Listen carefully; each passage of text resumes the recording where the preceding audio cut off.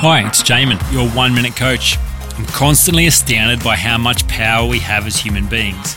When you stop and look at what we are capable of, it's absolutely stupendous. Yet most people live safe and small lives without any real power to affect the results or direction of their life. People commonly feel that the quality of their life is determined by what others say about them. They constantly crave attention and affirmation from friends, family, colleagues, and even God. When people say good things about them, they feel enlarged and strengthened, yet when others are critical or negative towards them, they end up deflated and discouraged. One of the most amazing things about life, however, is that ultimately our own opinion of ourselves is the only one that really counts. Ultimately, it all comes down to who you say you are. We filter every experience and conversation through our own beliefs to find evidence for whatever we believe is true.